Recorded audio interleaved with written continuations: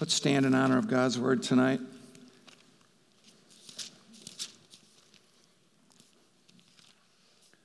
It's only a few times in 24 years of ministry that I felt like I was preaching a message that was well beyond me, and that's what I feel like I'm doing tonight. I think I'm more excited for what's going to come out of my mouth than for what's written down. These scriptures are very, very important to me. They were verses that God was using to speak to me long before I was married, speaking about the calling that was on my life long before I ever was in any kind of full-time ministry, long before we ever came to Ionia with 2 young boys. And so I believe God has quickened them tonight for us in this season. It says, the voice said to me, Son of man, eat what I'm giving you. Eat this scroll, then go and give its message to the people of Israel. So I opened my mouth and he fed me the scroll. Fill your stomach with this, he said. And when I ate it, it tasted as sweet as honey in my mouth. Then he said, Son of man, go to the people of Israel and give them my messages. I'm not sending you to a foreign people whose language you cannot understand. No, I'm sending you to a people with strange and difficult speech. If I did, they would listen. But the people of Israel won't listen to you any more than they listen to me. For the whole lot of them are hard-hearted and stubborn. But look, I've made you as obstinate and hard-hearted as they are. I've made you, your forehead, as hard as the hardest rock. So don't be afraid of them or fear their angry looks, even though they are rebels. Then he added, Son of man, let all my words sink deep into your own heart first. Listen to them carefully for yourself. Then go to your people in exile and say to them, this is what the sovereign Lord says, and do this whether they listen to you or not.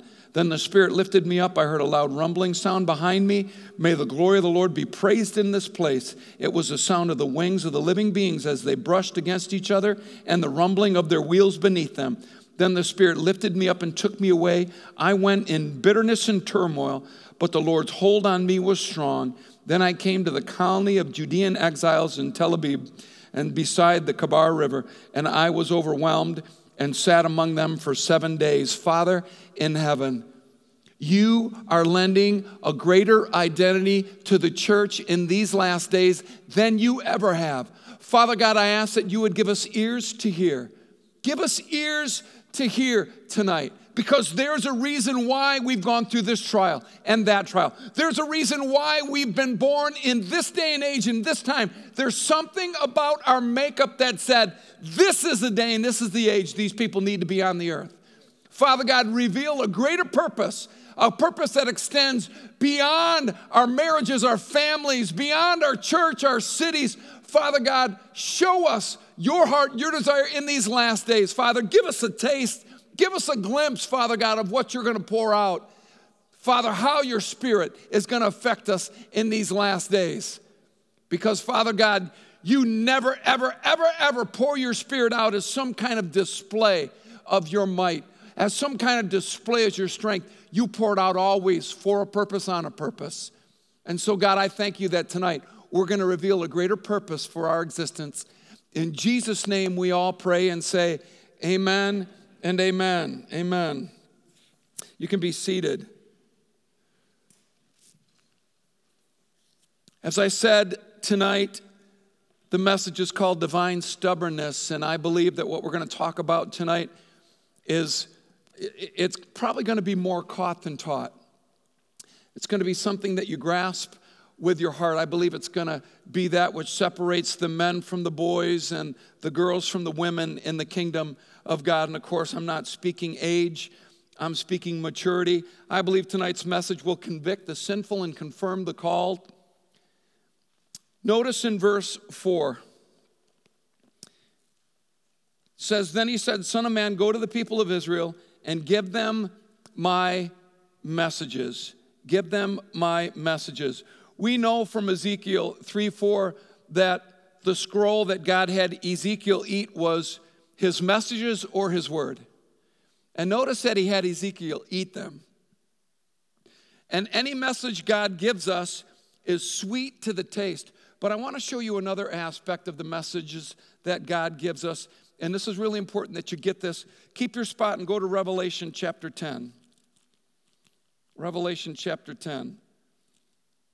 because I believe we'd all agree that the Word of God is sweet. We'd all agree that it's sweet. But look at Revelation 10, begin in verse 8. Said, then the voice from heaven spoke to me again, go and take the open scroll from the hand of the angel who's standing on the sea and on the land. So I went to the angel, and he told him to give me the small scroll. Yes, take it and eat it, he said. It'll be as sweet as honey in your mouth, but it will turn sour in your stomach. So I took the small scroll from the hand of the angel and I ate it. It was sweet in my mouth, but when I swallowed it, it turned sour in my stomach. And then it goes on to speak about how you're supposed to prophesy and go to the peoples. And notice that the Apostle John discovered that the Word of God is sweet to the taste, but it can be bitter to the stomach. And in both Ezekiel and John's case, what was eaten was meant to be given and delivered to others. Regarding God's Word and God's call, two things are necessary. And I've seen many just get one of these and not the second. First of all, regarding God's Word and God's call, a grace to receive messages from God is necessary, and that's always sweet to us. A grace to receive messages. Man, God showed me. Man, God revealed to me. The word that God gave me. It's always sweet. Always sweet to the taste. There is a grace in every ministry. There is a grace in every call to receive messages from God, to receive His word. The second part, though, is the stomach to deliver those messages which can be bitter to us. There's a grace to receive messages from God which are sweet to us, and then we need the stomach to deliver those messages which are bitter to us. And I believe that these essentials are essential for every believer. They're critical for every believer. And I believe that the closer we get to Jesus' return, the more critical these two aspects are going to be. Going back to Ezekiel 3 now. Look at verse 10. Then he added, Son of man, let all of my words sink deep into your own heart first. Listen to them carefully for yourself. Notice that it says, let all my words sink deep in your own heart first. Listen to them carefully for yourself. I think sometimes we feel that we can just get something from God and immediately give it away, but that's not the instruction that's given here. The instruction is that we need to listen to them carefully for ourselves first. They need to sink into our own heart deeply first. So our depth of ministry will be determined by the depths God's word is allowed to go in our heart. The depth of ministry that you have will be determined by the depth that the word of God is allowed into your heart. Nobody's questioning whether you've received something from God. Nobody's questioning that at all. But the depth of ministry is going to be determined by the depth that the word of God has been allowed into your heart. Notice it says all God's word, so no picking and choosing here. We don't get to receive all of God's word except the portions about sexual sin or financial integrity or pride or anger. You get the picture. We don't get to pick and choose. It's all of God's word. We receive all of God's word. My pastor used to say, if God's word said that Jonah swallowed a great fish, I'd believe it. We receive all of God's word. We just don't get to pick those things that sit right with us, and that's the temptation today. And therein lies the rub today. We must listen carefully for ourselves. If we won't listen carefully for God's word for ourselves, we're not going to listen for others. We're not going to listen carefully for others either. That's why the Apostle Paul warned the elders in Ephesus in Acts 20, verse 28, to take heed to themselves and then the flock. Why should you be entrusted with a flock if you're not going to take heed to yourself? Why should you be entrusted with a group if you're not going to take heed to yourselves? The NLT words it, so guard yourselves and God's people. I'm convinced that many struggle in ministry because they are not or did not listen carefully for themselves. And I don't know how many times I've seen it, but how do you minister to other marriages when yours stinks? How do you reach other families when yours is in disarray and in rebellion? How do you do that? I want to remind you of a portion of Scripture in Luke chapter 6. Luke chapter 6. And I want you to notice a truth here that maybe you've not noticed before. The story will be familiar to you, but there's a key element in here I really need you to grasp. Luke 6, look at 47, 46. Yeah, I got to start at 46. So why do you keep calling me Lord, Lord, when you don't do what I say? I'll show you what it's like when someone comes to me, listens to my teaching, and then follows it. Notice there's 3 levels there. They've come to God, they listen to his teaching, and then they follow it. It's like a person building a house who digs deep, lays the foundation on solid rock. When the floodwaters rise and break against that house, it stands firm because it's well built. But anyone who hears and doesn't obey is like a person who builds a house right on the ground, whether or without a foundation. When the floods sweep down against that house, it'll collapse into a heap of ruins. I believe many Christians struggle with life's storms because they haven't dug deep enough. Whether something's solid or not is determined by how deeply you're willing to dig. Got to dig deeper. Got to go deeper. Not going deep enough. Pastor John, I feel like my world's going crazy. I feel like my life is crumbling. Dig deeper. Go deeper. Go deeper. Go spend more time with God. Be sure that you've heard from him. Dive rich and consistently into God's word. Dive deep. Go deep in there. Dig deeper. Dig deeper. I think we want to treat our relationship with God in kind of a surfacey kind of way. As if, we're in some acquaintance with God instead of a relationship with God. Jesus is coming back for a bride, not a girlfriend. A bride, a committed bride. And she has made herself ready. She's made herself ready. I believe if you want what you're building to last, you got to dig deeper. Why? Because God's word is not always going to sit right with us. It's going to be bitter in our stomach at times. The danger today is that many are adjusting God's word so it sits better with them, sits right with them. I so struggle with that. Pastor John, I have just such a hard time believing that God would be. I didn't know that anybody was asking your opinion about God and his word. I didn't know that was an option for us. Let's establish some biblical truth today. Is God the God of all comfort? Is the Holy Spirit the comforter? Yes. But is God's word confrontational? Thank you. Is God's word confrontational? Yes. Is it watery, consistently changing to meet the demands of culture and society? No. It's God's word, not ours. So I don't get to take God's word like they're trying to take the Declaration of Independence, our Constitution. I don't get to take it and twist it to meet the culture and the day that I live in. See, we don't get to change God's word. God's word changes us. And when we begin to change God's word, then there's big trouble in Little China. And all of a sudden, God's word is rendered ineffectual. It no longer has any potency. It no longer has any power because it's now being adjusted to placate everybody and to sit right with everybody. And nothing preached from God's word then can ever upset anyone. And so you've got churches that are preaching these friendly messages because they don't want to upset anyone. And I think there's a danger there. I think we're living in a dangerous time. Go to Revelation 21. I want to show you this. Revelation 21.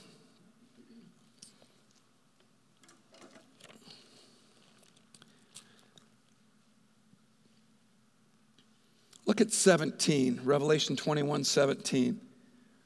It says, then he measured the walls and found them. No, that's not where I want to be. 22, 17. Yep.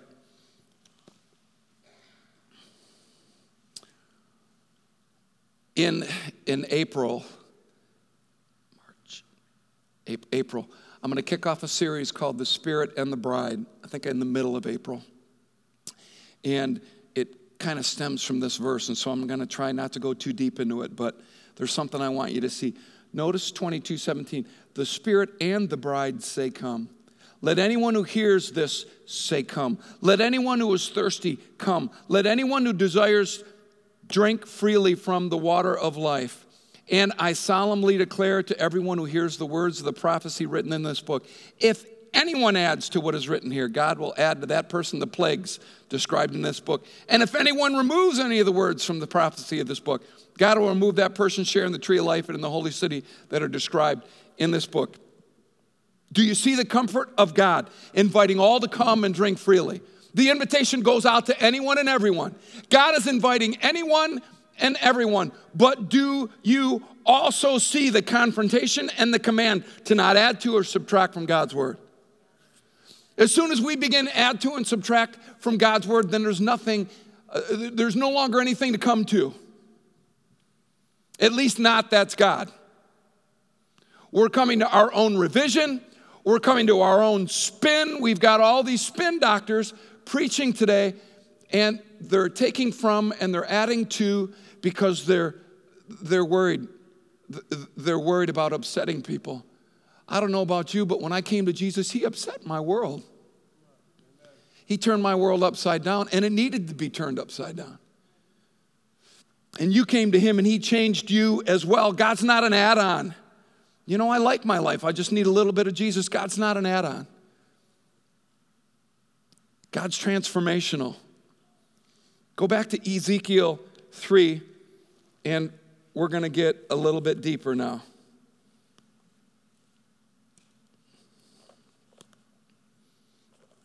I mean, aren't you grateful for those moments in God's presence where he was able to cut you deep? He was able to go deep there with you? I mean, where there wasn't a doubt anywhere at any given time whether or not it was God that spoke to you, you just knew. It was way too pointed. It was way too specific. It was way too exact for you to question whether it was God or not. Look at Ezekiel 3, and I want to read 4 through 9 again. It says, then he said, Son of man, go to the people of Israel, give them my messages. So what do we give to people? We give them God's messages. I'm not sending you to a foreign people whose language you cannot understand. No, I'm sending you to a people with strange and difficult speech. If I did, they would listen. But the people of Israel won't listen to you any more than they listen to me. For the whole lot of them are hard-hearted and stubborn. But look, I've made you obstinate and as hard-hearted as they are. I have made your forehead as hard as the hardest rock. So don't be afraid of them or fear their angry looks, even though they are rebels. You'll see something similar in Jeremiah's call. He said, look, I'm but a youth. You know, I'm too young to speak. Don't be afraid of their faces. You're going to tell them what I tell you to tell them. You're going to, and Jeremiah, the weeping prophet, even though he was crying all the time, probably brought one of the strongest messages. You're going to see similar elements in most of these Old Testament calls.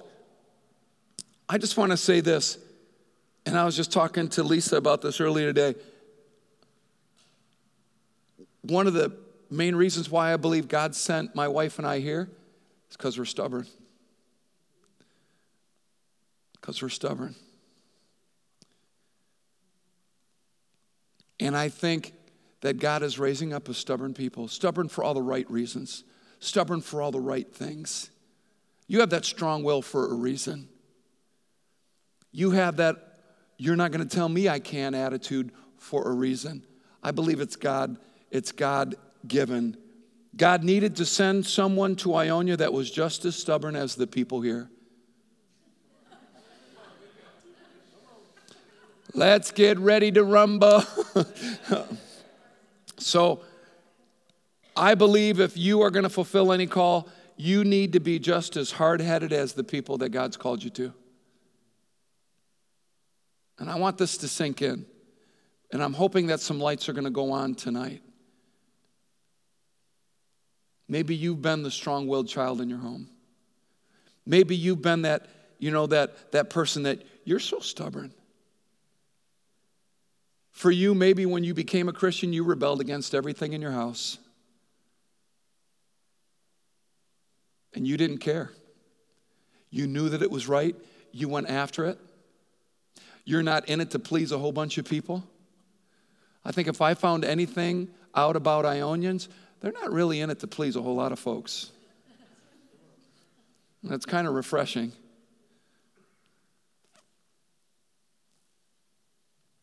I believe that We need to be just as stubborn for Jesus Christ as people are stubborn for their sin and in their sin. We need to be just as stubborn. Just as stubborn. And we need to be willing to walk up to people, man, when are you going to get sick and tired of being sick and tired, man? When are you going to? I don't know how many times I've told people, hey, we're right here. You know where to find us? Church right on Main Street. You know where we are? I'm right here. I'm just as stubborn as you are. When you're through being crazy. I want to show you a couple examples of some stubborn people that God used greatly, because I believe that there is a God-given stubbornness in every call, in every ministry. If you ask me, there are aspects of faithfulness that are just flat out stubborn. Faithful people are stubborn.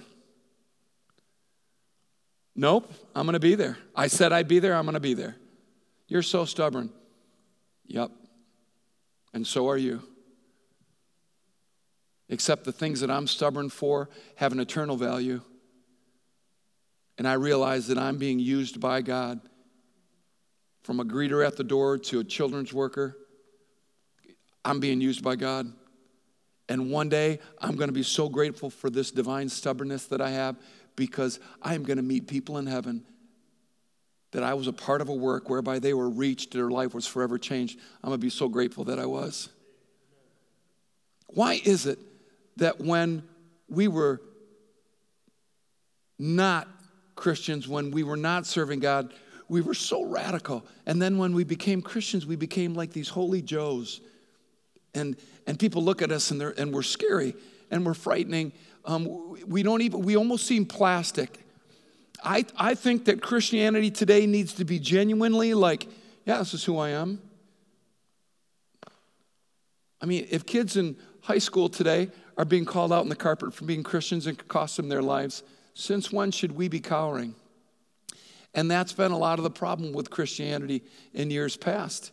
It was ducking and hiding instead of standing and boldly proclaiming. And so let's look at a couple individuals. Go to Isaiah 50. Isaiah 50.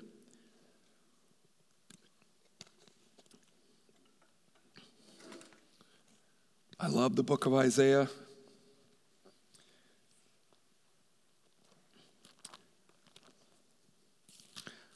Isaiah, Jeremiah, Ezekiel. I think I could read them for 100 years and never exhaust just those books. Look at verse 7. This is such a great verse. This could be a mirror or a fridge verse for you. Because the sovereign Lord helps me, I will not be disgraced. Therefore, I have set my face like a stone, determined to do his will, and I know that I'll not be put to shame. I mean, to me, that's like Isaiah, like in their face. I don't care. I do not care. Because I know that God is asking me to do this. I know that the sovereign Lord has given me his word. I know. I mean, if you read the verses up to that, he said, I know that the sovereign God helps me. I'm not going to be disgraced. I'll set my face like a flint. Older versions say, I've set my face like a stone. Picture a stone. Just picture a stone. I'm not going anywhere.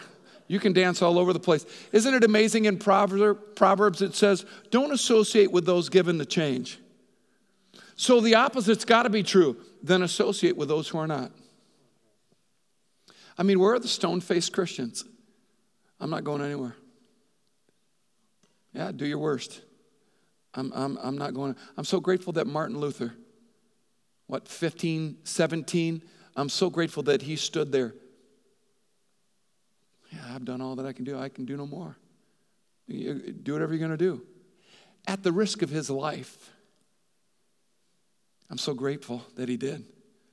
I'm so grateful that people like Martin Luther King, Billy Graham were unashamed and unafraid. One's life was cut short, the other one lived to 99. I'm so grateful that they boldly stood there and proclaimed the truth. They said that you couldn't be around Billy Graham without him trying to lead you to Christ. That you couldn't even be around him. So every time he was with a president, I guarantee you that he asked them or he led them to the Lord. George Bush, the son, Herman Walker is the father, right? George Bush said that Billy Graham led him to the Lord. Just amazing, so bold. What do we care what people think? They're going to think anyway. Give them something to think about. What do we care? They just tried to lead me to the Lord. I mean, that's the worst that they can say about you. They're always trying to make me a Christian. Well, I can't make you a Christian. I can pray with you and you can become one, but I can't make anyone anything. I love the stubbornness in Isaiah's calling. Go to 2 Peter and look at Peter. I love Peter. Oh, I can't wait to see Peter. 2 Peter, look at 1. 2 Peter 1, look at 12. And I want you to see how stubborn he was and how he would not relent. Look at his words. Look at, start in verse 12. It says, therefore, I will always remind you about these things, even though you already know them and are standing firm in the truth you've been taught. And it's only right that I should keep on reminding you as long as I live. For our Lord Jesus Christ has shown me that I must soon leave this earthly life. So I will work hard to make sure you always remember these things after I am gone. Peter's attitude towards the end of his life was to work harder than ever to remind people that already knew, and he kept reminding them. I'm going to keep reminding you. God's told me that my time is short. I'm going to keep reminding you. I love Peter's attitude. Love his attitude. And I believe the Apostle Paul may be one of the best pictures of divine stubbornness. Go to 2 Corinthians 11. 2 Corinthians 11. I'm going to try to read this list slow because it just shouldn't be read quickly because it is just so loaded. This is his life. This is his life. His life. Pick it up in 23.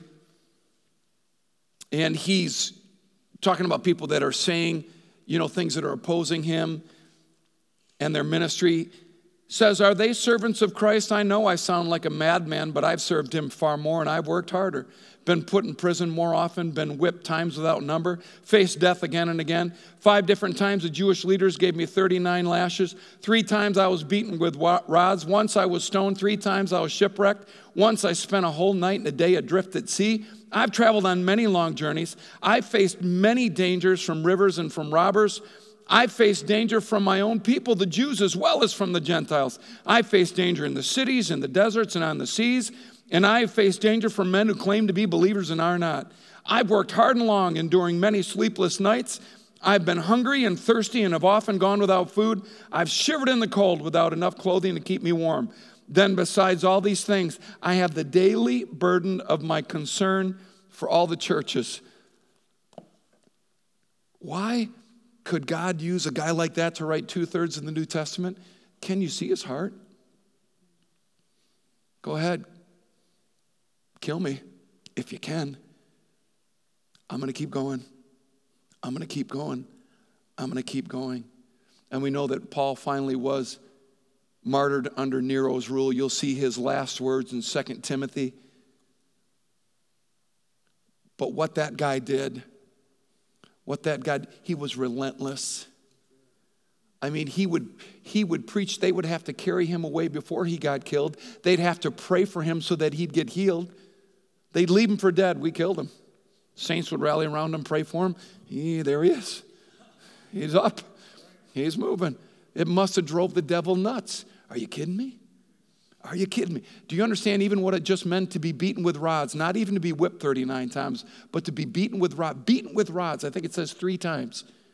So everything but the head, I think from the head to the knees, beaten with rods.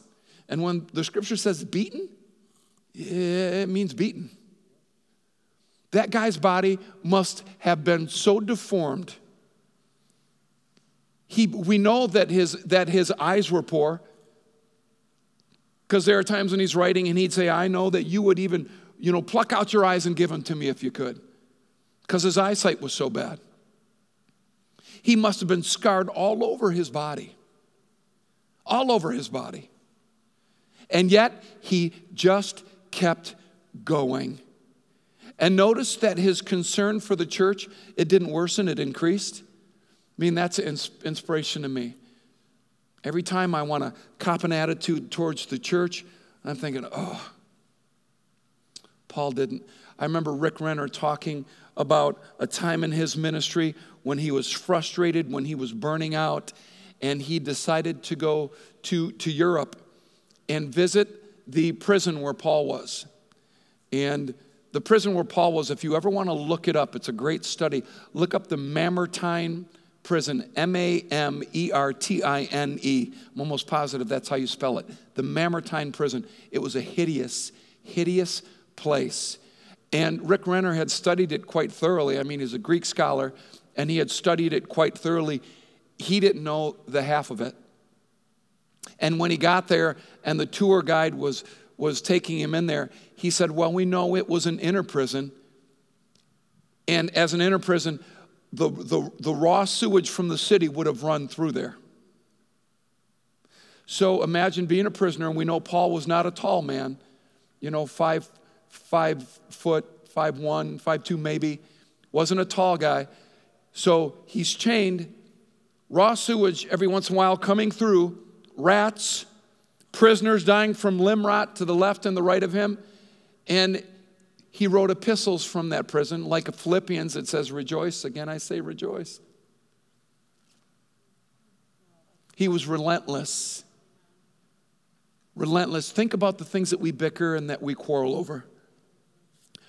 I don't know about you, but don't you think that that's the enemy's attempt to get us noticing and looking at something that's so petty and so small in light of what God desires to do in these last days? Here, let me get you distracted over here. Yup, you got another hangnail. Can you believe it? God doesn't love you. Yup. Oh, did you see the way they looked at you? And their leadership here. I wouldn't put up with that. I wouldn't put up with it one bit. When's the last time they sang a hymn? When's the last time? We don't even use hymnals anymore. Hello? Things I've never heard before, by the way.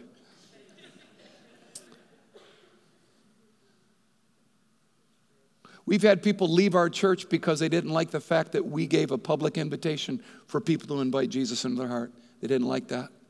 We've had people leave our church because they don't like some of the people that are coming. They think they're a little rough. I'm thinking that's why we're here, to go after the rough, because we were all rough. Who was rough? I was rough. You wouldn't have wanted me going anywhere near your daughter. I was not the guy. No way. Lisa wouldn't have come within 10 feet of me if I didn't know Jesus. No way. No way. There is a concerted effort by the enemy to get you distracted. And I want to remind you of something. God's word, it's sweet to the taste, but it's a little bit of sour down here. And you want to know why? Because that's where she's cooking. Remember John 7:37 and 38, out of our bellies will flow rivers of living water. Isn't it amazing that the word of God, once digested, could sit a little bit sour with us, could be a little bit bitter down there? Why? Because we're supposed to do something with it. That's why. You're not a container for it to remain. You're a vessel for it to flow through. You know what I think the bitterness is? I think the bitterness is it's sitting there too long. It's sitting there too long. All that word's pent up. And I think it needs to go out. I think testimonies need to start popping up. Let me tell you about my struggles. Let me tell you what I went through. It's why I'm always giving portions of my testimony, how I used to smoke weed and snort coke and get hammered drunk and sleep around, how I was that guy. And then I got saved at the age of 20, turned my world upside down. I felt like a freak among my friends. And they were like my only friends. The great big huge church that we went to, I had to make friends. I know, crazy thought today. I had to make friends. I had to make friends, and I don't think you can do that through social media really well. I don't think you can email that. I think it takes a concerted effort to build relationship. And the scary thing is is that for our young people who are in school all the time, there's a greater opportunity for them to do that. But as we become adults, I believe the biggest tactic of the enemy is to keep you away from church. And this is where these alliances and these relationships that are godly should be forming. That's why it's so easy for people to get offended today, because the devil does not want you forming healthy relationships, brothers and sisters coming alongside of you. Yet the Bible says that a brother is born for adversity. I believe it's Proverbs 17:17. Born for adversity. You don't even know who your brothers and sisters in Christ are until you go through some stuff. And the people that you thought were your friends, and then all of a sudden there are these people from church that, hey, how you doing? Yeah. I'll be right over. Why are you doing this? Somebody did it for me. And I'm grateful that I get to be the one to pick you up instead of the one that's getting picked up. Years ago, I was just a baby Christian, and just kind of, if you haven't had glasses all your life, then you will remember acutely the first day that you got them. Remember that? The ground was kind of like this, and to step off a step was weird. To reach into a drawer, your depth perception was weird. Why? Because your vision was getting corrected. When you become a Christian, it's awkward. It's weird. So let's say you're married, your spouse is a Christian, and you're not. They're weird. They're like awkward. They're happy about stuff. You don't know why. They cry about stuff. You don't know why. Their heart's so soft. That was so beautiful. You picked up that puppy. And they just seem weird. It's because they've been changed.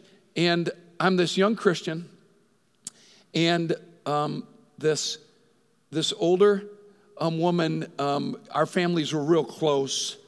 Grandma Kowalczyk, she called up and she said, I want my grandson to come to church. And John, he kind of looks up to you, and why don't you let me pick you up for church so that he'll come to church? And she was just one of those people that I couldn't say no to. I wanted to say no so bad. I wanted the babes to notice me, and they're not going to notice me if I'm walking in church with grandma, little short, grandma. I'm wondering why all the Christian guys got all these cute girls, and I'm this guy that's just come out of the world, probably still smelling like fire, and yet I want to be in church all the time. That's all I know. And so I said, sure. Okay, John, great. I'll be there to pick her. So she comes in this great big Buick Electra, if you guys remember those cars. Thing was a boat, I'm surprised they didn't serve meals on that thing. It was huge. So I'm getting into the car. There I am with Grandma.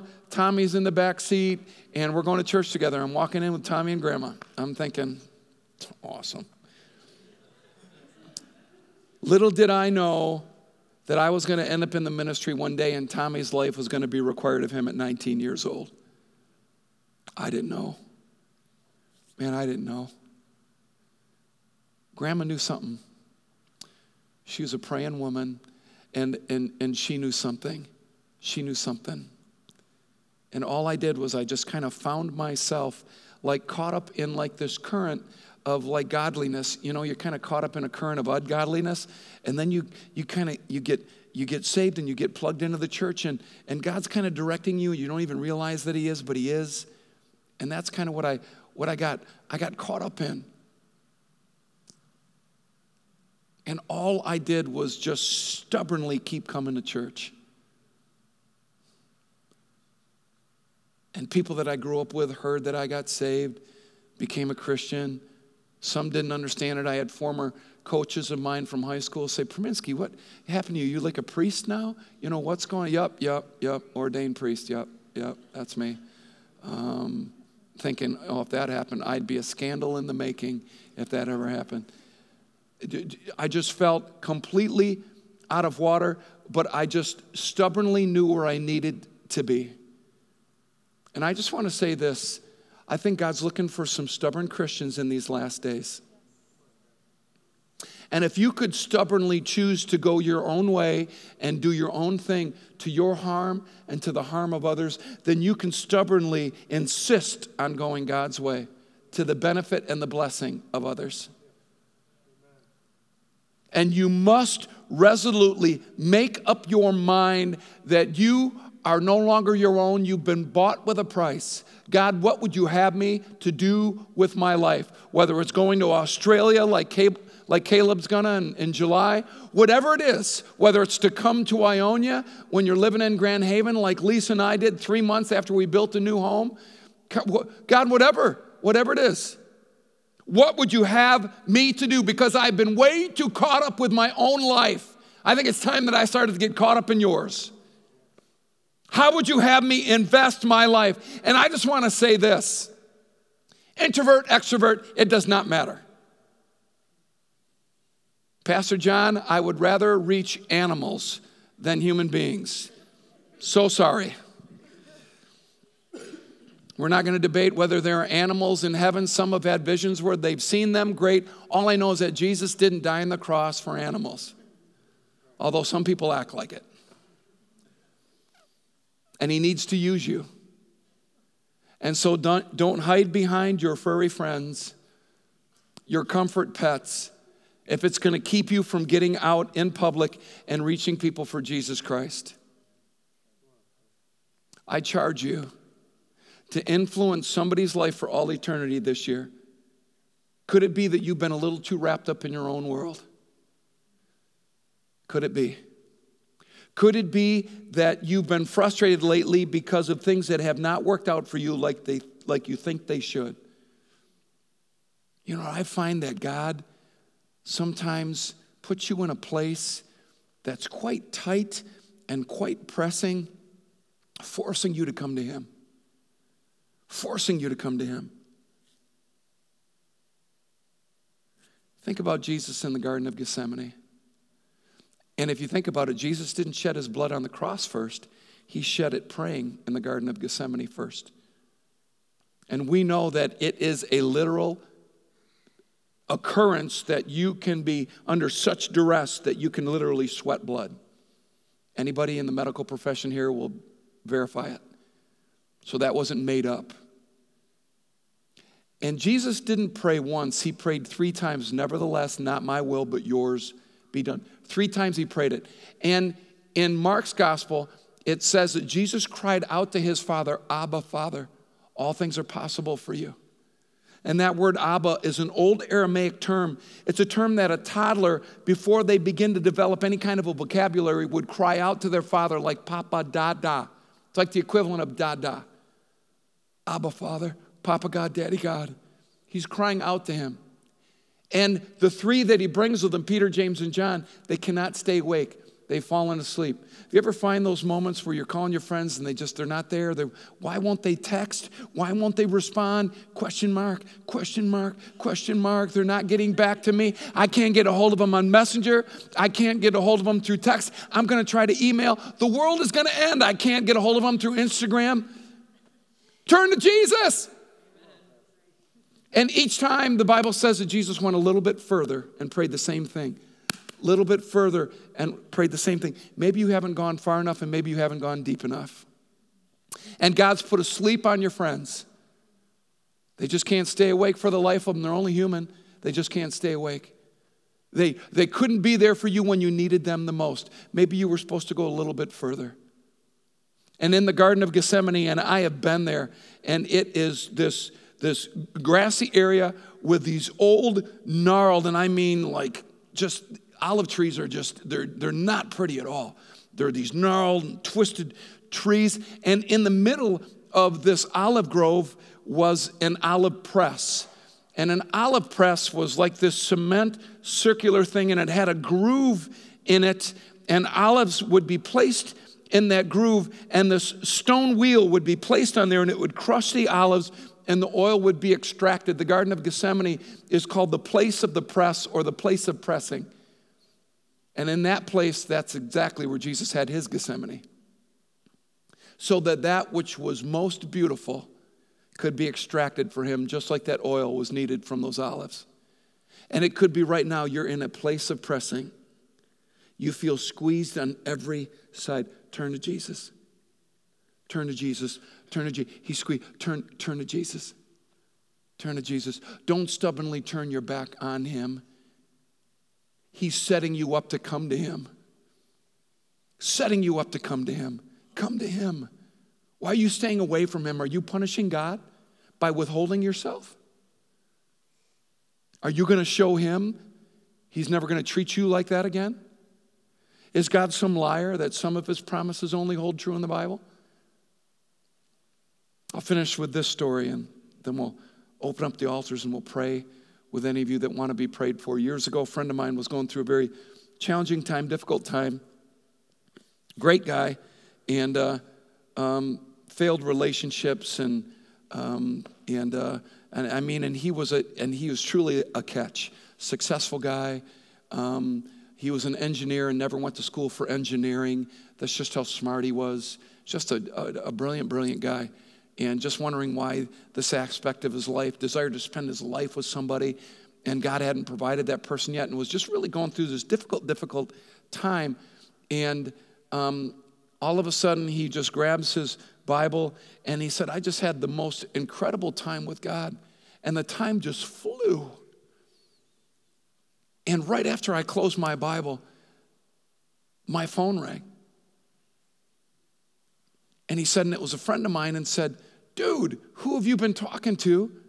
I've been trying to call you for a couple hours. He said, I haven't been talking to anybody. He said, your phone has been busy for a couple hours. I've been trying the whole time to get a hold of you. Don't tell me that God doesn't want to spend time with you. He wants to spend time with you. I think sometimes we're stubborn about all the wrong things, and I'm inviting you to be stubborn about all the right things tonight. To be stubborn for Jesus Christ tonight. So stubbornly refuse all the distractions and to come to Jesus. And maybe that's you tonight. Before you leave this place, you're getting it. The plan of the enemy's getting exposed. You're getting it. You're grasping it. You're getting it. You've been set up. And you need to dig your heels in. Oh, it's on. All right, I get it. I get it. I can remember being a youth pastor, and our youth services were Sunday nights just like they are here. I never thought about that, but yeah, just like they are here. And weeks in a row, I would get nauseous in the afternoon and question whether or not I was supposed to call off the youth service. But I'm thinking, you know what? No, I'm just going to go. Stubborn. I'd walk through the church doors. Happened again the next week. And then the next week. And as soon as I began to realize it, they stopped. He's going to have to come up with something new. So what is it? Is it anger? Is it anxiety? Is it fear? Are you fearing for your life? Well, if the devil could kill you, why hasn't he? What's he waiting for? He doesn't want to torture you. He wants to remove you. It's because he can't kill you. Jesus is the way, the truth, and the life. You can't get lost. You can't be deceived. You can't be killed by the enemy. You're going to go when God's done with you. And I believe you're here tonight. He ain't done with you. It's time to be stubborn. Stubborn for Christ's sake. I'm going to pray over you. I'm going to have our ministry team come while I'm praying. We're going to open up these altars. The choice is yours. I'm not asking you to do it for husband, for wife, for sister, brother, grandma, grandpa, mom, dad. It must be your decision to dig your heels in and be stubborn.